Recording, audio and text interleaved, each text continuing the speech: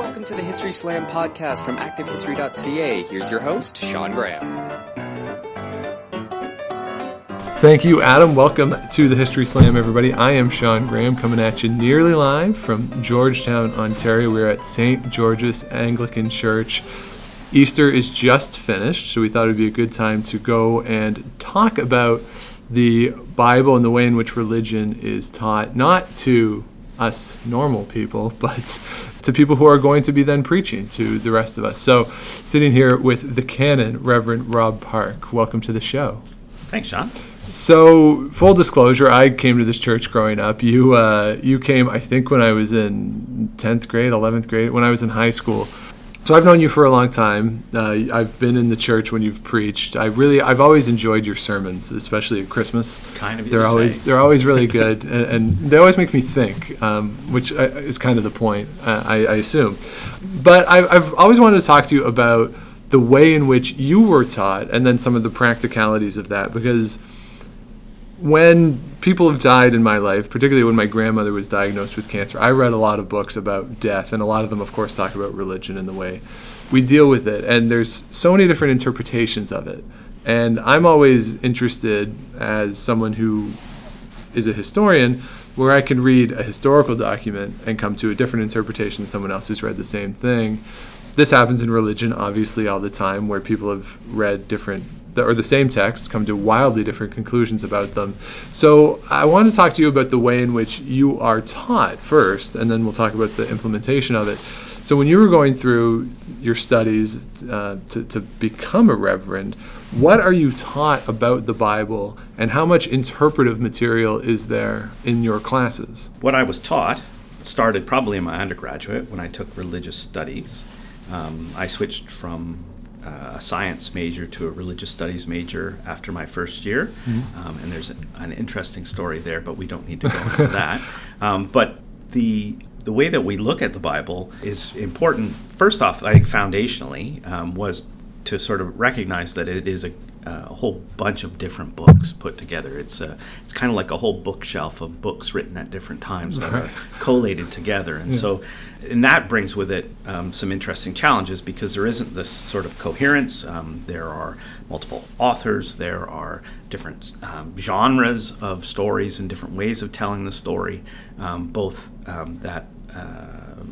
so that's sort of one of those first pieces. And I guess if there's one of the things that I've been kind of combating against personally, and when I teach, is to sort of push people away from what I call kind of that Christmas card understanding of the Bible, mm-hmm. and in particular the stories of Jesus, because we have these amalgamations of all those different books that kind of get pushed together, and to try to treat them as separately. So that was sort of one of the foundational mm-hmm. pieces, I think, from my first studies in the academic setting to looking at the Bible, was to be able to sort of break it down into its pieces, mm-hmm. And so to begin to understand the different components first before you sort of jump in. Now that and that's probably the foundational piece, right? Which is really it's interesting, because some of my friends who aren't religious, they say to me, like,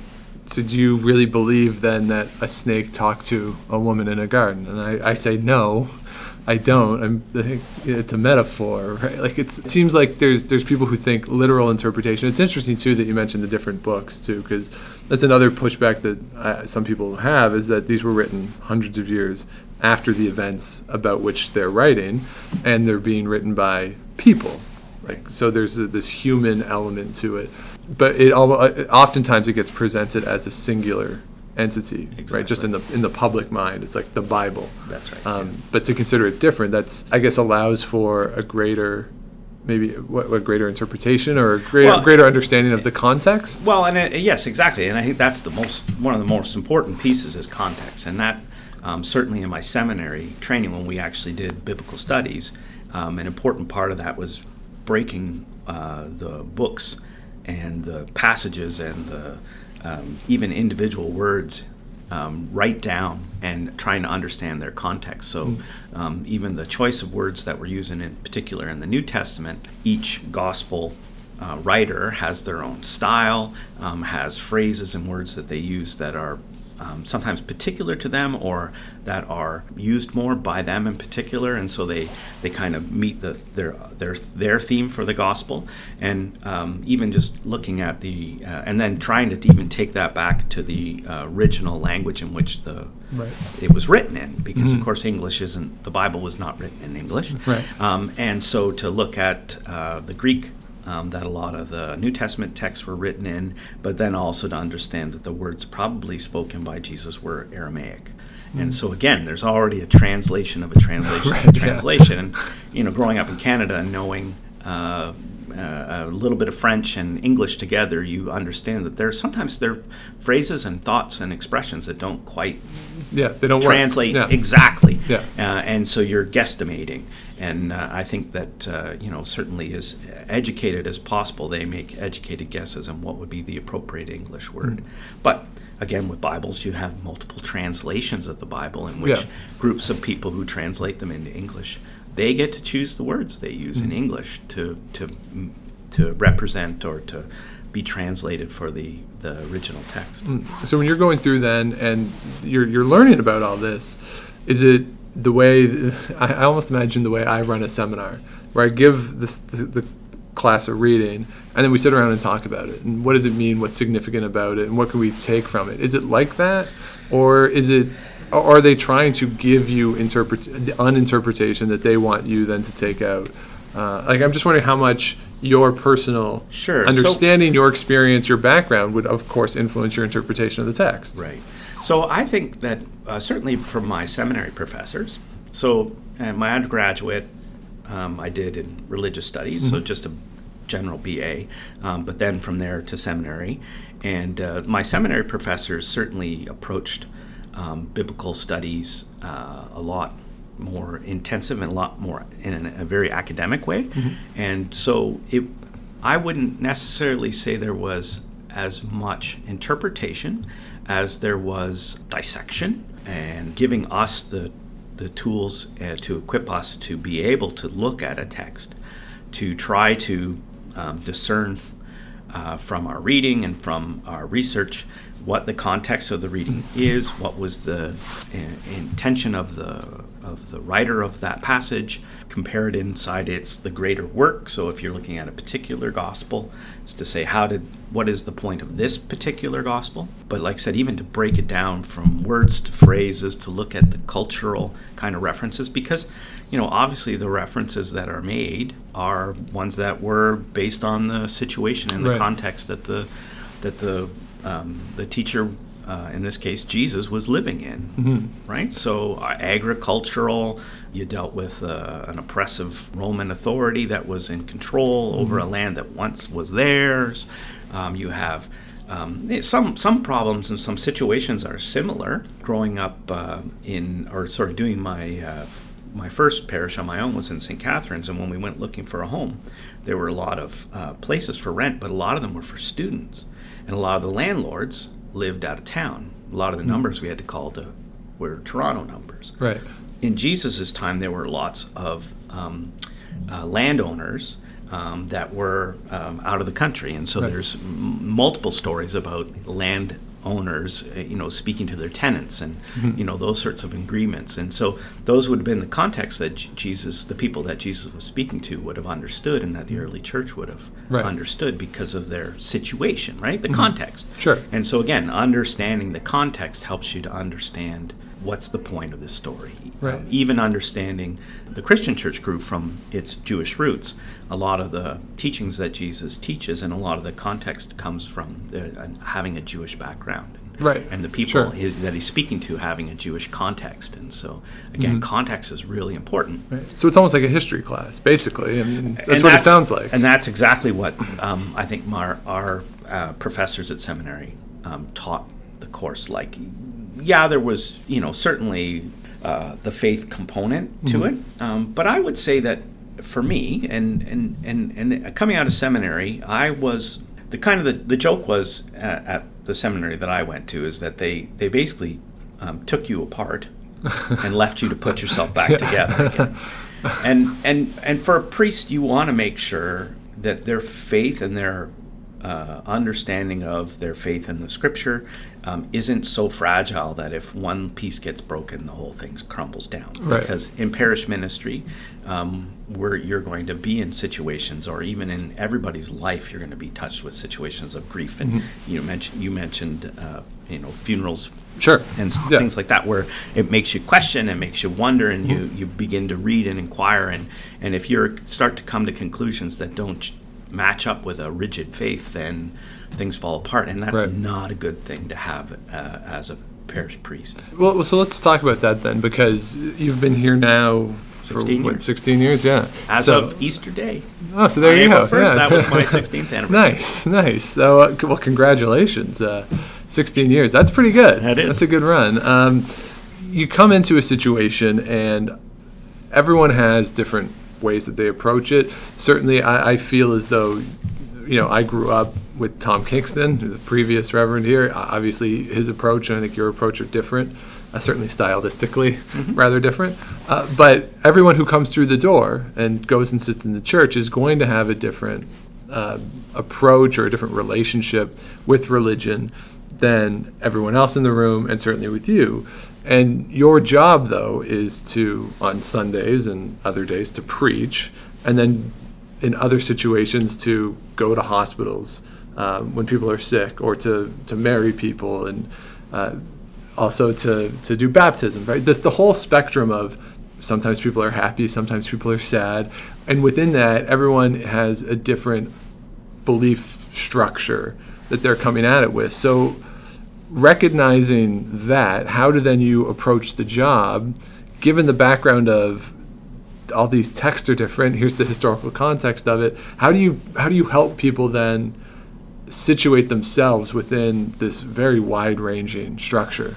That's where the richness and the diversity of the texts that are available pay off, because you can find there's a story for everything. There's a story for everything. I often will point. I would often talk to people about, for instance, the Book of Psalms. Okay, so from the Old Testament, traditionally in the history of the church, sometimes it was referred to as Jesus's prayer book, and there's a lot of poetry, there's a lot of prayer in it, and it's rich. There's how great God is, and then there's also how alone and separate that people feel from God. And so I will often, especially when folks are, I look to the Psalms as both for encouragement, but also for recognition that life is full of, the happy moments and the sad moments. There are some Psalms where everything, I'm in sackcloth and ashes, everything tastes like ash in my mouth, the dogs are licking my sores, it's like, everything's terrible, where is God, you're not here. And in seminary I used to joke about them because they seemed to come up every Friday when we were doing our worship, and I thought, Friday, it's the weekend, we'd get these things, I called them death dirges, right? And so you'd go, why would these be even in here? Right? And if you imagine that these were all kind of separate poems and songs that were written down, and that there was a priestly class in the the good times in Jerusalem when David was king, and that they decided to bring these together and start to put them into book form, that why they would leave those ones in. Right. Like, why would you leave the ones where it seems like, God has abandoned me, and, or these terrible things are happening to me and I don't understand. Right. And I guess it was when I was doing my clinical pastoral units in the hospital, when I was sort of there with the sick and the suffering, when I realized that, this priestly class was actually pretty smart, because they recognized that life is that too. Sure.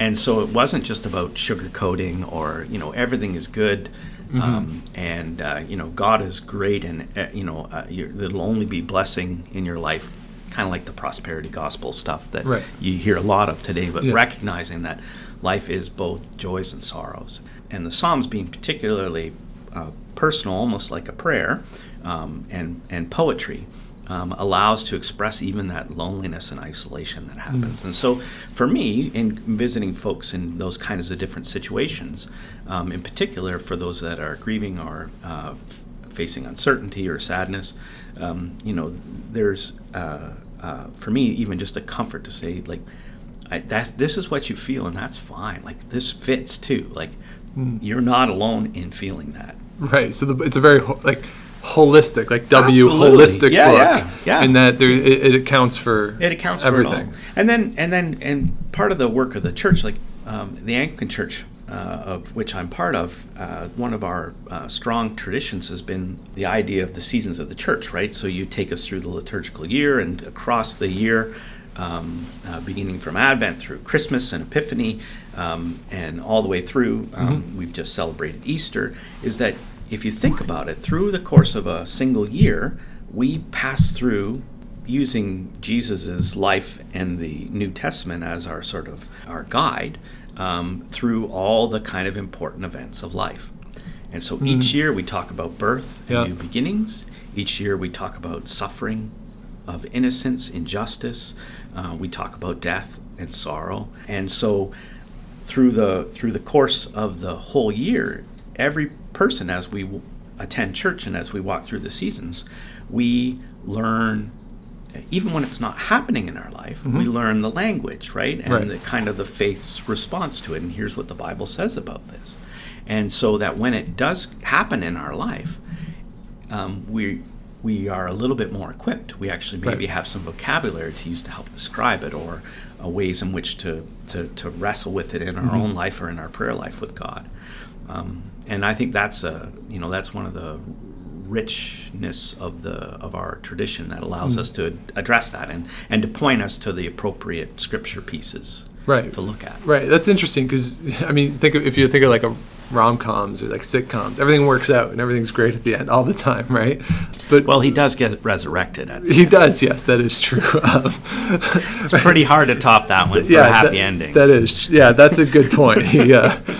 Walking on water into wine. Yeah, he wins over evil, and it's won. It's forever, that's true. So it's pretty good. That is the ultimate happy ending. I have a lot of confidence in talking about that. So, like as we look at it too, and then certainly as a historian and some of the stuff that I've worked on personally, a good example being residential schools. And we don't have to talk about the specifics of certainly the Anglican Church's role and then response to everything that happened.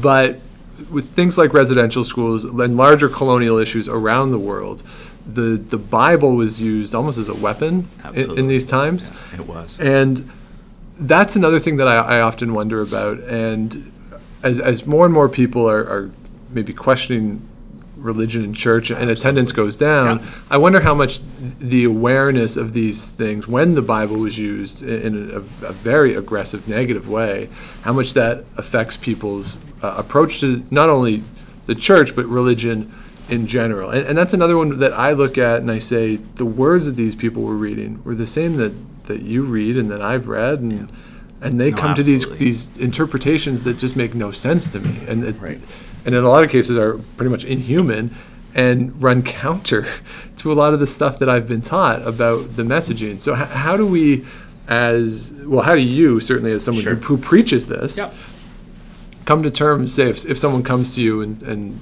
makes reference to it, or if a survivor of, if not a residential school or another situation where the Bible was used in a negative way, like what's your answer to those questions of negativity when it comes to religion?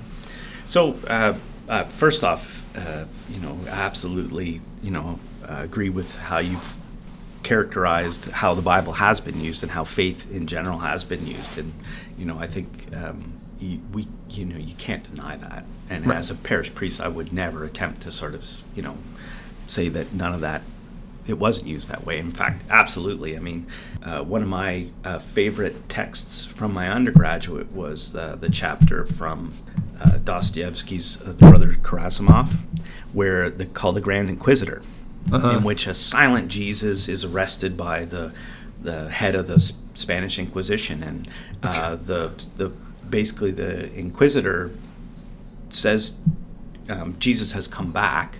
Returned, and the Grand Inquisitor is trying to explain to Jesus why he really doesn't need to be here, how the church has got everything under control, how they're best for the people, they know better than him, and all that sort of stuff. And it's a wonderful illustration of how religion as and the authority and power that came with that, and the structure as it built up, how it got completely off the rails, Sure, right? yeah. And can be used for the wrong reasons, Right. and basically in this, Jesus never speaks in the chapter, but as you listen to the inquisitor, who, as the inquisitor speaks, completely incriminates himself and the role the church has, and how far it's gotten from what Jesus would have taught. Right.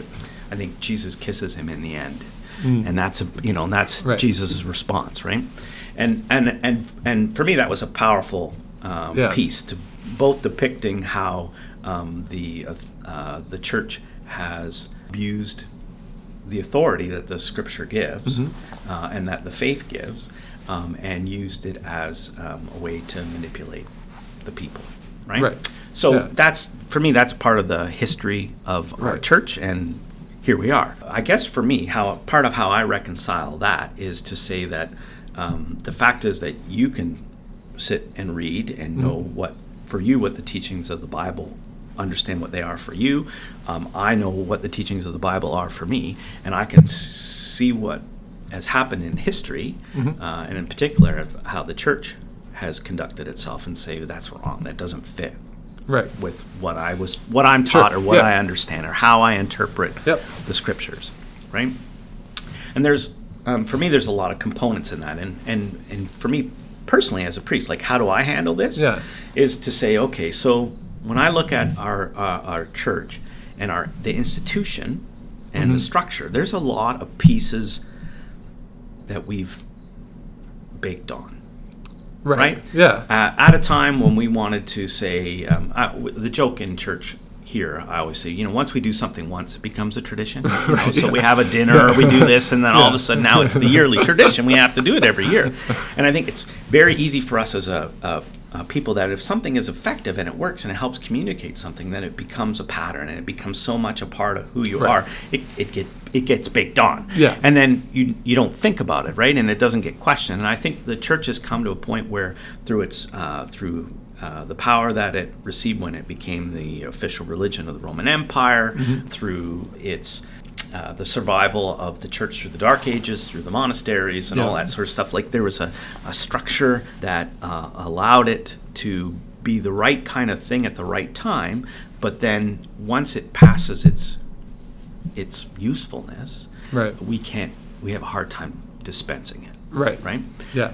I think the way that you framed this conversation points me in the right direction, and I'm pleased to talk about it, because it's looking back at the original text, right? And as you said, two people can sit down and read a text, a historical document, and come up with two different interpretations. And I think there are times when the church has made an interpretation of what they believe the message of the Scripture was, that may have been appropriate in some way, shape, or form, may not have been, but that we can now go back and discern. And we can discern, because we can go back to the original text. So there's two words. One is discernment, and that's important for interpretation.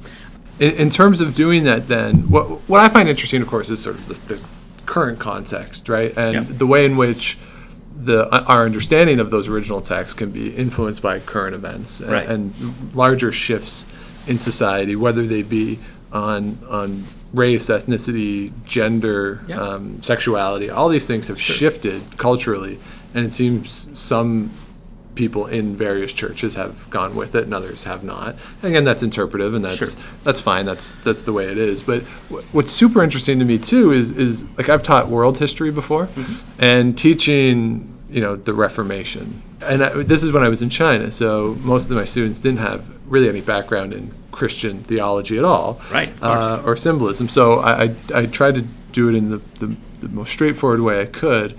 And I basically, on the board, I put, here's God, and here's how the Catholic Church says you get to God. Here's how some of the Protestant churches say you get to God. And then they had wars over this. And a lot of them said, why would you fight over this? Like, it seems like the differences seem so minor And to me, I say yes, they do seem minor, but here's why they had wars, and a lot of it has to do with power and authority and all these larger issues that have nothing to do with the actual text itself. And I think that's too, like when you talk about being discerning, as for lack of a better word, consumers of this stuff, we have to discern where it's coming from and the reason why that message could be coming from that place.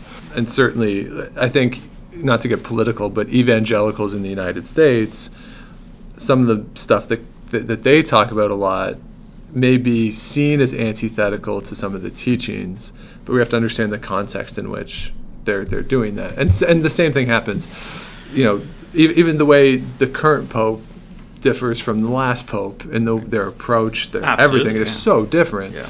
And to be discerning about that, the way we're discerning about if I pick up a history book, or if I read the news, right? I'm going to be discerning, like reading or listening to Rex Murphy do a commentary. You have to be discerning about that. Absolutely. You don't just sort of take it for granted. And I think the same has to be true for religious texts. Power, influence, those are part of so my other piece was human brokenness. All right? So that's for me is where the piece where, as a church, it's full of human beings. Yes. And so there is human brokenness. And part of those, the power dynamics, whether it's for riches, prestige, influence. I mean, those are the pieces that there's a quote from the book of Ecclesiastes that it goes, "There is nothing new under the sun." Oh. And as a historian, you know that how the things cycle, and there's really is nothing new, and how the faces change and the names change, and even sometimes the places change, but that kind of the dynamic and that it repeats. Yeah. And so there's a rinse and repeat that happens. Yeah. And so the church at one point had influence and power, and it was because of on the back of the church and the beliefs that the church set up that allowed for the community to spread and for there be social order and all those sorts of things. Our current laws are a lot based on biblical laws and our understanding of our relationship as human beings to God, and the idea and the concepts of the golden rule, that sort of stuff. Like those are all pieces that become a part of how we govern and maintain ourselves. And the church had a big role in that. Yeah. And the calendar, even, right? It's a Christian calendar. Absolutely. Yeah. So but that sort of authority and power for human beings ultimately will corrupt some. Right. And so you get folks that, and then you get the kind of situations that we look at today, and you say, here's where people either disguise their intentions, and then have people who are fooled into following. Mm-hmm. And it takes the discernment of you and I as people to look at it and say, does this really fit? And that's hard to do sometimes. And, as we wrestle and question, why the evangelical church supports someone like Donald Trump with the lifestyle that he leads and the questionable things that he's been alleged to do, then you go, well, how does that fit? And yet there's some sort of mental gymnastics that happen in people that does that, and that's nothing new under the sun. Sure, yeah, right? It happens all the time. It happens all the time. That's history, right? Yeah. So, and I think those are the two pieces for me that are important in looking at both the history of the church and how we use the Bible, is to recognize the human brokenness in things. I mean, Jesus is a very rebellious figure. Sure, yeah. And so he is not only pushing against the Roman occupying forces, he's also pushing, which the people all want, they want them out. He also is pushing back against corruption that he sees in the way that Temple Judaism was conducted, in the centralness of the temple. And, Jesus was, part of what he was teaching was that, God can be anywhere. God can be on the street. You can be healed and forgiven on the road. You can be a Samaritan, and I can offer you forgiveness. And you don't need to go to the temple and sacrifice these specific animals that have been raised in a specific way. Right. You don't have to repeat, specific prayers to be forgiven. And that was part of his rebelliousness. That's what got him killed. Sure. That's what upset the authorities enough that they plotted to kill him. And that for me, those are the pieces when you look at.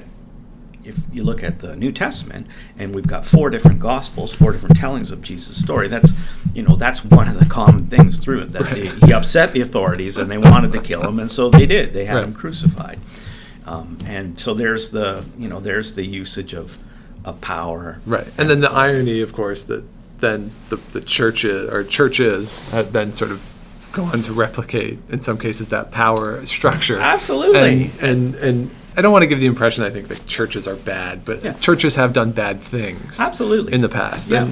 And I think that always leads to, like, how can people who claim to be preaching this message do these things? So the hopefulness that I carry in my heart is that even when I screw up, even through the church's screw-ups, and, terrible, wrong-headed, in the wrong direction. Residential schools are a perfect example. The Crusades are another example. Like, we could name the sins of the church that they've done where they for whatever reasons that they backed up biblically or scripturally, that heinous and terrible things have been done. Is that through all that, the fact that we have the gospel message that you and I can talk about and say, Jesus doesn't teach that, that will always be transmitted. Right. So that, even if the Anglican Church in the world fails, if the Roman Catholic Church in the world fails, that the message of the Scripture of Jesus Christ will still be proclaimed somewhere in some form. The Scriptures, the texts will survive, and folks who have discernment, who are looking and willing to do the interpretation, will be able to pull the basic and core message that is underneath it from it. Right. There are 2 ways, and this is when I left seminary, that I was kind of left holding in 2 separate hands to try to balance. There's a way of approaching the Scripture that is sort of academic, clinical, that dissects it, is willing to sort of look at its incongruencies and to live with them. And then there's the way of approaching the text as a article of faith, in a way in which a message is proclaimed. And there's these 2 pieces. And we did a Lenten study here through the season of Lent, and that was one of the pieces that we talked about, is sort of how do you balance that? Because I had some participants that were here. This is me trying to be a teacher. There's some participants that are willing to wrestle with some of those incongruities. In fact, find some satisfaction in knowing that I can wrestle with this and I can look at this a little more carefully and use some of the skills that I have as a human being to use my brain and to think things through. And then there are times when we need to approach the Scripture text as a faith document that speaks to our heart. I kind of like a mantra or a prayer. For me, the Scriptures and the New Testament has been a way in which I open my heart to hear that deeper message. And there may be times in a passage, I think about the story from Luke of the prodigal son. It's a great story. It's only found in Luke's gospel.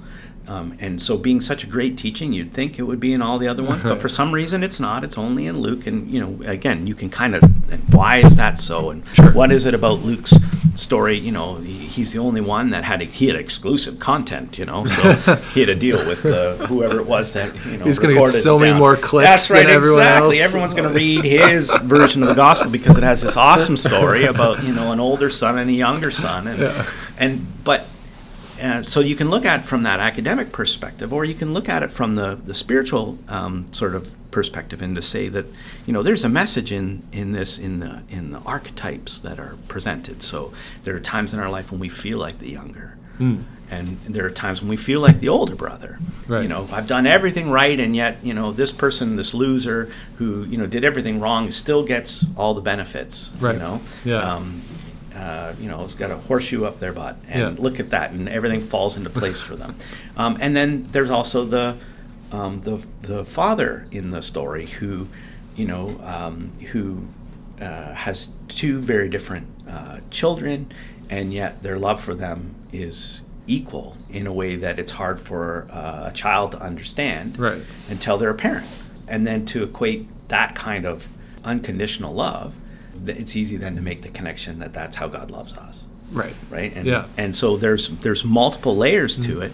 And none of it is coming at that story from that kind of historical. What word did he use here, and what was the original Yeah. Greek, and Yeah. you know, and the context of a parent with 2 children is something that still fits with today. Yeah. So there's not a lot. The context isn't questionable, Sure. right? So how did this situation get set up? We don't understand, what that is. So we still can get it today. And so there's, as I said, there's these sort of 2 ways to approach the Scripture. Luke's gospel also has a story of Jesus as a 12-year-old boy who his parents go to Jerusalem to observe a religious festival, and on their way back, somehow they leave Jesus behind, or Jesus gets left behind, and he goes into the temple, and his parents, who've already gone a day and a half, have to take a day and a half to get back. Right. So it's like Home Alone Bible version. Exactly. You know? Yes, exactly. Home Alone Bible version. And so they go and they find him in the temple, and he's teaching, and everybody's astounded. Well, we know. And that's another story that's only found in Luke's gospel. Right. And you go, well, now why would that be included? And so there is that. It's a prodigal story, right? Mm-hmm. Prodigy. He's a child prodigy. Yeah. Like, look how bright he is. He's teaching the teachers in the temple, and they're astounded at his knowledge. Well, the beginning of Luke's gospel starts out with the author of the gospel addressing basically the person who's the patron of him writing the gospel, whose name is Theophilus, which is a very Greek name. And we were taught in seminary that part of any Greek, and we believe that Luke's gospel was written to a Greek audience. This Theophilus person, obviously, but whoever else was going to be reading it was Theophilus that was being addressed, and that's, again, Greek.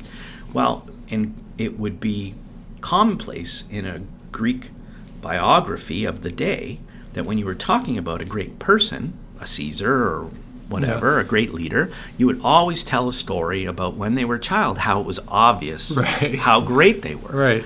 And so for Luke to be the only gospel that includes this story of the adolescent Jesus, it's sort of like, okay, so that makes us understand the context of Luke's gospel, but and puts it in maybe in its historical place. Yeah. Is that story true or not? If it was that good a story, again, it's kind of like the prodigal son. Why didn't the other ones have included? Right, yeah, right? yeah. It'd be all over the place. Yeah, you'd think so. That's a good one. Right. But that was maybe one of Luke's exclusives. Right, but then if you take that as like a faith story too, you could say, the kids place it within this setting, right, that they can understand and appreciate that, or is my initial as initial thought you could take from is that that the religion or the whatever the relationship with God is open to everybody, and it's not exclusive to grown-ups or whatever. Yeah, and for me, looking at it from sort of the academic contextual side is to say this is the author of the gospel just trying to say, like, I know you're just starting to read this. We're only in early chapters here, right? But like, this guy is destined for great things. If you haven't figured this out, you haven't heard the end yet, right? Because imagine the first person reading it, right? Yeah. They don't know how the story ends, right? And that's the piece that for me is always a big challenge, and part of that challenge of the Christmas card Jesus, right? Sure. That has the nativity scene with the shepherds and the angel and the magi and the little drummer boy, right? And we just, that's what the Christmas card was, right? Yeah. As a kid, when I remember looking at it, the little drummer boy always had to be there. He's not biblical. Like, we have the little animated movie of it, and so all of a sudden, but it fits, right? Because he plays his drum for him, and that's what he can give, just like the wise men giving what they can give, right? And like, so there's a spiritual side to how that fits, but it isn't. It's historical. It's not accurate. Right. It's not, so it's been baked on. It's baked on. That's right. And so for me, it's been important to sort of try to cut away some of that baked on stuff, right? And get more to the what does this scripture passage say? What was the intention of this author? And that's part of the work for me that my seminary trained me to do. that can be boring if you preach that on Sunday. And so you kind of have to do that legwork first, Sure. and then say, okay, if this is what this passage is about, so let's take the Jesus in the temple at 12. Yeah. Right? So this passage is basically trying to say to the people that even from a young age, like Jesus was destined for great things, and his knowledge of his scripture and his understanding of the relationship between people and God was so great that even as a child he could teach about it. Right. And for me, that's really that would be the point of my sermon on that. Now you might want to find a story or something in today's headlines to help people connect and get their head around it. We have for the longest time we had an organist here who was super talented, a genius when it came to playing the piano, and I've seen pictures of him from the local newspaper where he grew up, of him giving a piano recital concert, right? He was talented as a young kid, and here he is today, and he's talented today. Like we knew from a young age he was going to be talented. So there are some of those things where you can make those, and people go, oh, I get it. Right. Oh, so that's what they're saying about Jesus. He's the leader we're looking for. He's the Messiah. He is God's son, chosen. Right. And that was the point of the passage. It's not about even saying something historically happened. Right. It doesn't necessarily matter if it's true or not. Yeah. Really. It's about... It is true. True.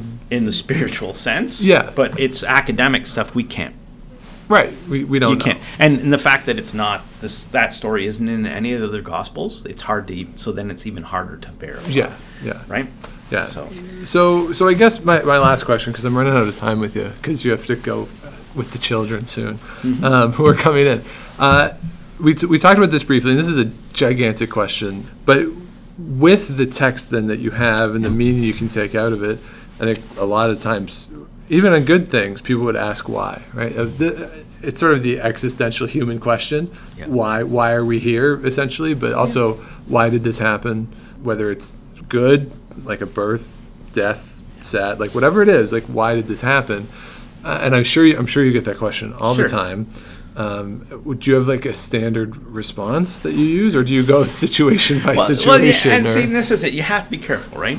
Because part of the answer is it's a mystery, right? And that one's great. That's a good answer, right? It satisfies nobody, okay?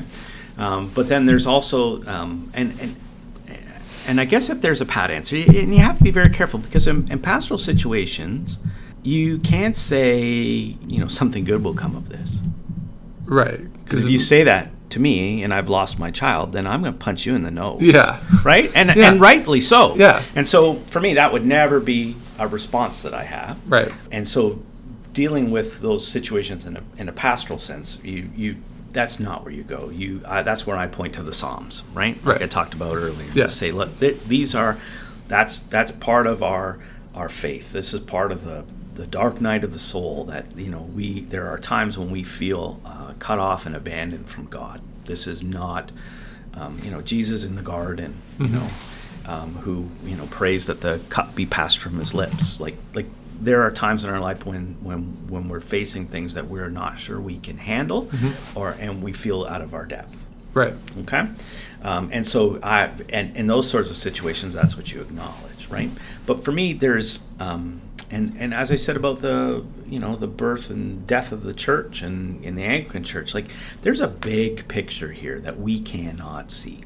And if there's something that brings me comfort, or that I point to, is that there is a bigger picture that we don't know, and that's part of my coming here was finding out and recognizing and realizing that I actually had a family history here. That my great-grandmother was baptized here and lived here till she was about 10, and then her family moved her to the Hamilton area where I'm from. Yeah.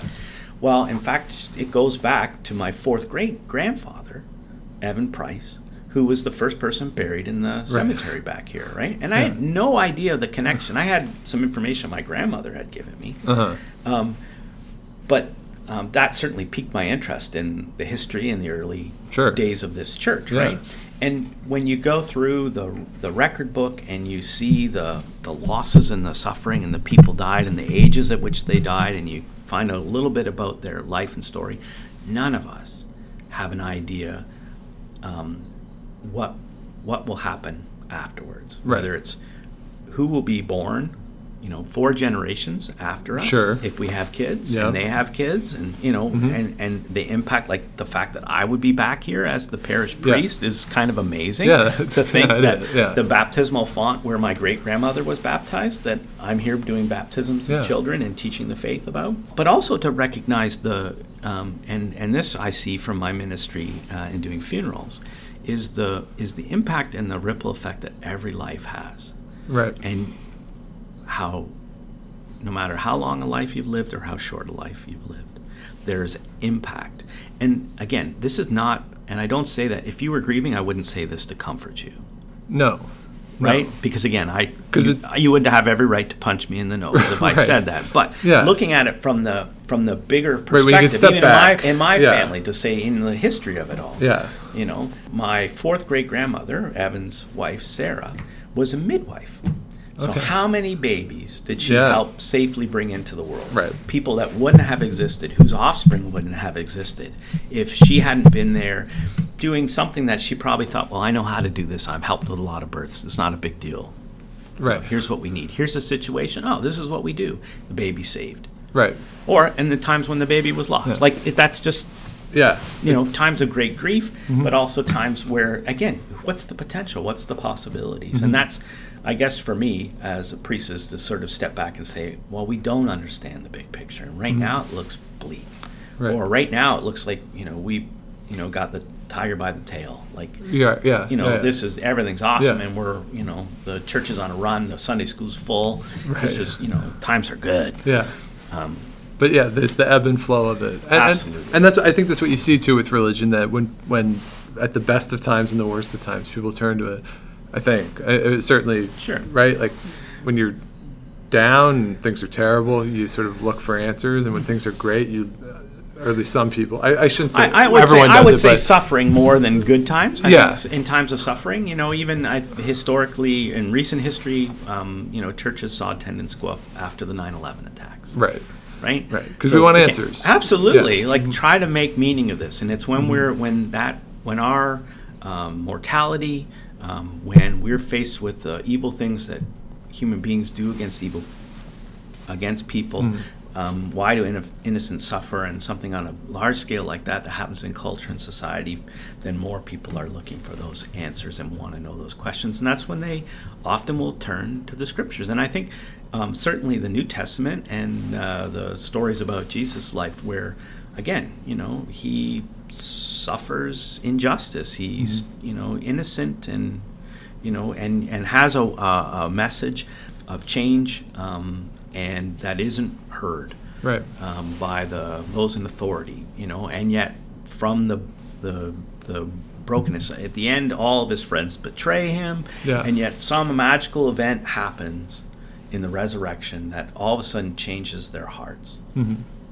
And that the group that, ran with their tails between their leg, all of a sudden is willing to die to say Jesus Christ was raised from the dead, right? It's my Easter sermon. There you go. You've had it.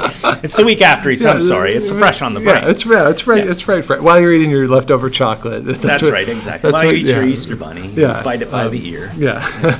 Well, this has been terrific. Thank you so much. And for everyone, if you want to follow Rob on Twitter, is it? I just have it. I don't know what the handle is, though. It's Revd Rob. Revd Rob. And if you're concerned that it's going to be all religion all the time, it's not. There's a lot of tech and other things. Absolutely. I love tech. All your varied interests. So at Revd Rob, thank you so much for the time today, Rob. You're welcome, Sean. Thank you for having me. And I think we obviously didn't get to everything I wanted to get to, so we'll do this again, hopefully at some point. Awesome. That'd be great, Sean. So if you have any questions for the podcast, historyslam@gmail.com, Twitter @Dr. Shawnee Fever, and if you're out and you see Enrico Palazzo, please say hi for me.